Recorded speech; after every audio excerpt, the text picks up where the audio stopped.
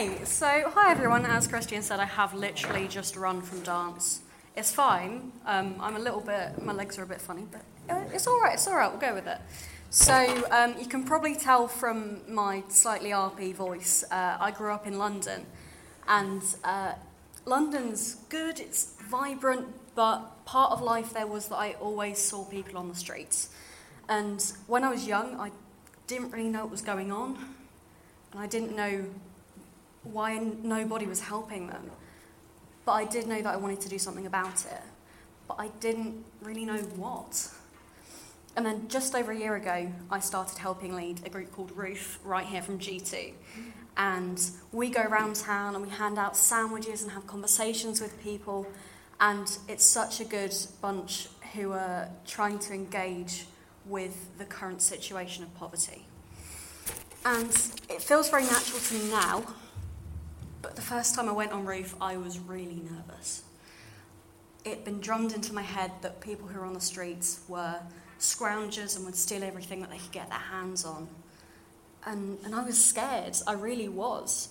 I was always told that everyone on the streets was there because they chose to be. But then I met Abby. Abby is the kindest, funniest woman I've ever met. She pours her heart into helping people and looking after them when they're down. And she loves to read. Every time I see her, she's got a book in her hands. And it's a different one every week. She plows through them and she absolutely loves it. And the second I sat down next to Abby, I just felt an overwhelming, deep love. And I can only describe that to be the Holy Spirit working in that place at that time. And I'm not going to pretend that poverty is pretty, because it isn't. It's nasty and it's messy. And when we've been out on Roof, we've seen some very difficult situations. We've spoken to alcoholics and drug addicts, and we've taught people off of jumping from bridges. But at the same time, we've prayed with them, and we've seen how their lives change by knowing more of Jesus. We've seen people housed, and we've seen people turn away from abusive relationships.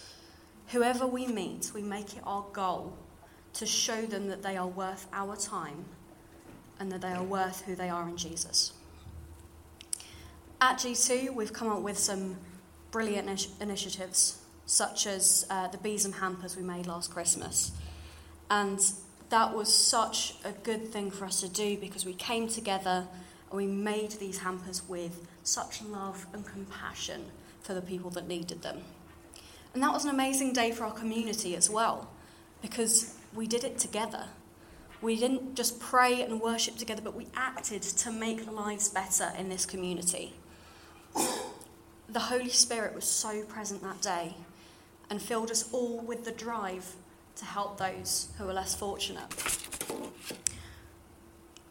But when we see people on the street, it's not that easy. We don't always know what to do, and it can be a bit scary or awkward.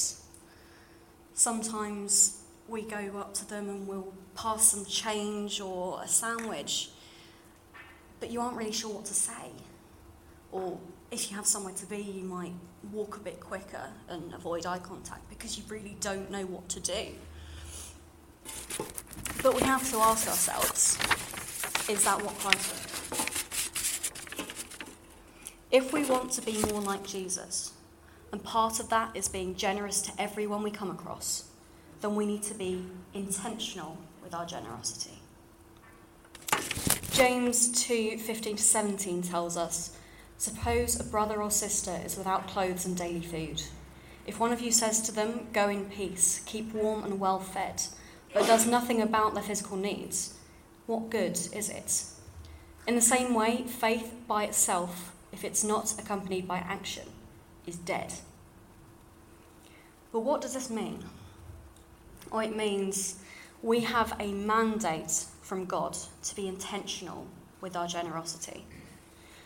We've all seen someone in poverty. The section begins with a brother or sister. And we have brothers and sisters in this place who need our help.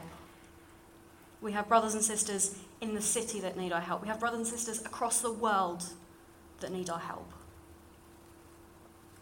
And then on to the section about being warm and well fed. Now that reminded me of, in the Lord's Prayer, give us today our daily bread. When we say that, we don't just mean, I'll get a loaf from Morrison's. That's not just what we mean by that. It's being fed physically and spiritually. And if we can provide that to other people, how amazing could that be?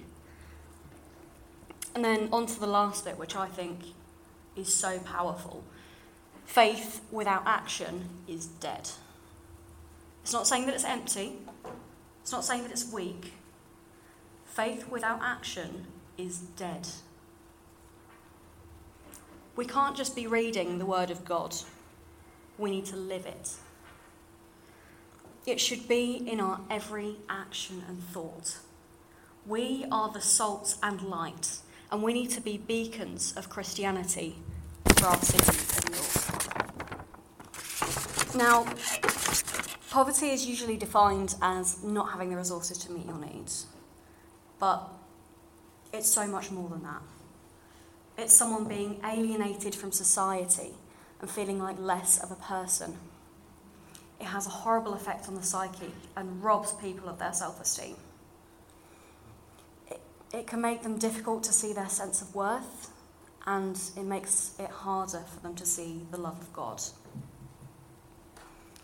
And whether you know it or not, you've met people in poverty. Because poverty goes beyond food banks and sleeping on the streets. There are people with relational poverty. They might be struggling with relationships or feeling incredibly lonely. There are people in this place who go back to uncomfortable households or will spend the evening alone. There are people in this place with financial poverty who are scraping by on a meal a day but don't want to tell anyone. And there are people in this place who will go home and cry themselves to sleep because of loneliness. And then there are people in spiritual poverty. They've heard the word of God before, but in amongst Brexit and climate change and everything else mounting up, they just can't believe that there's a God out there. As a church, we have power beyond our belief. Through God, we are given the strength to do anything. So why aren't we using that strength to help the community? Just imagine what this city would look like if we could build relationships with all who are hungry. Imagine how we could multiply socially active leaders right here at G2 to go out into the world. And imagine how many lives we could change just by becoming more socially active Christians. So what we're going to do, I want you to turn to the person next to you or think for a moment by yourself. And I want you to decide what you're going to do this week to reach out to someone and to show them that they're worth your time.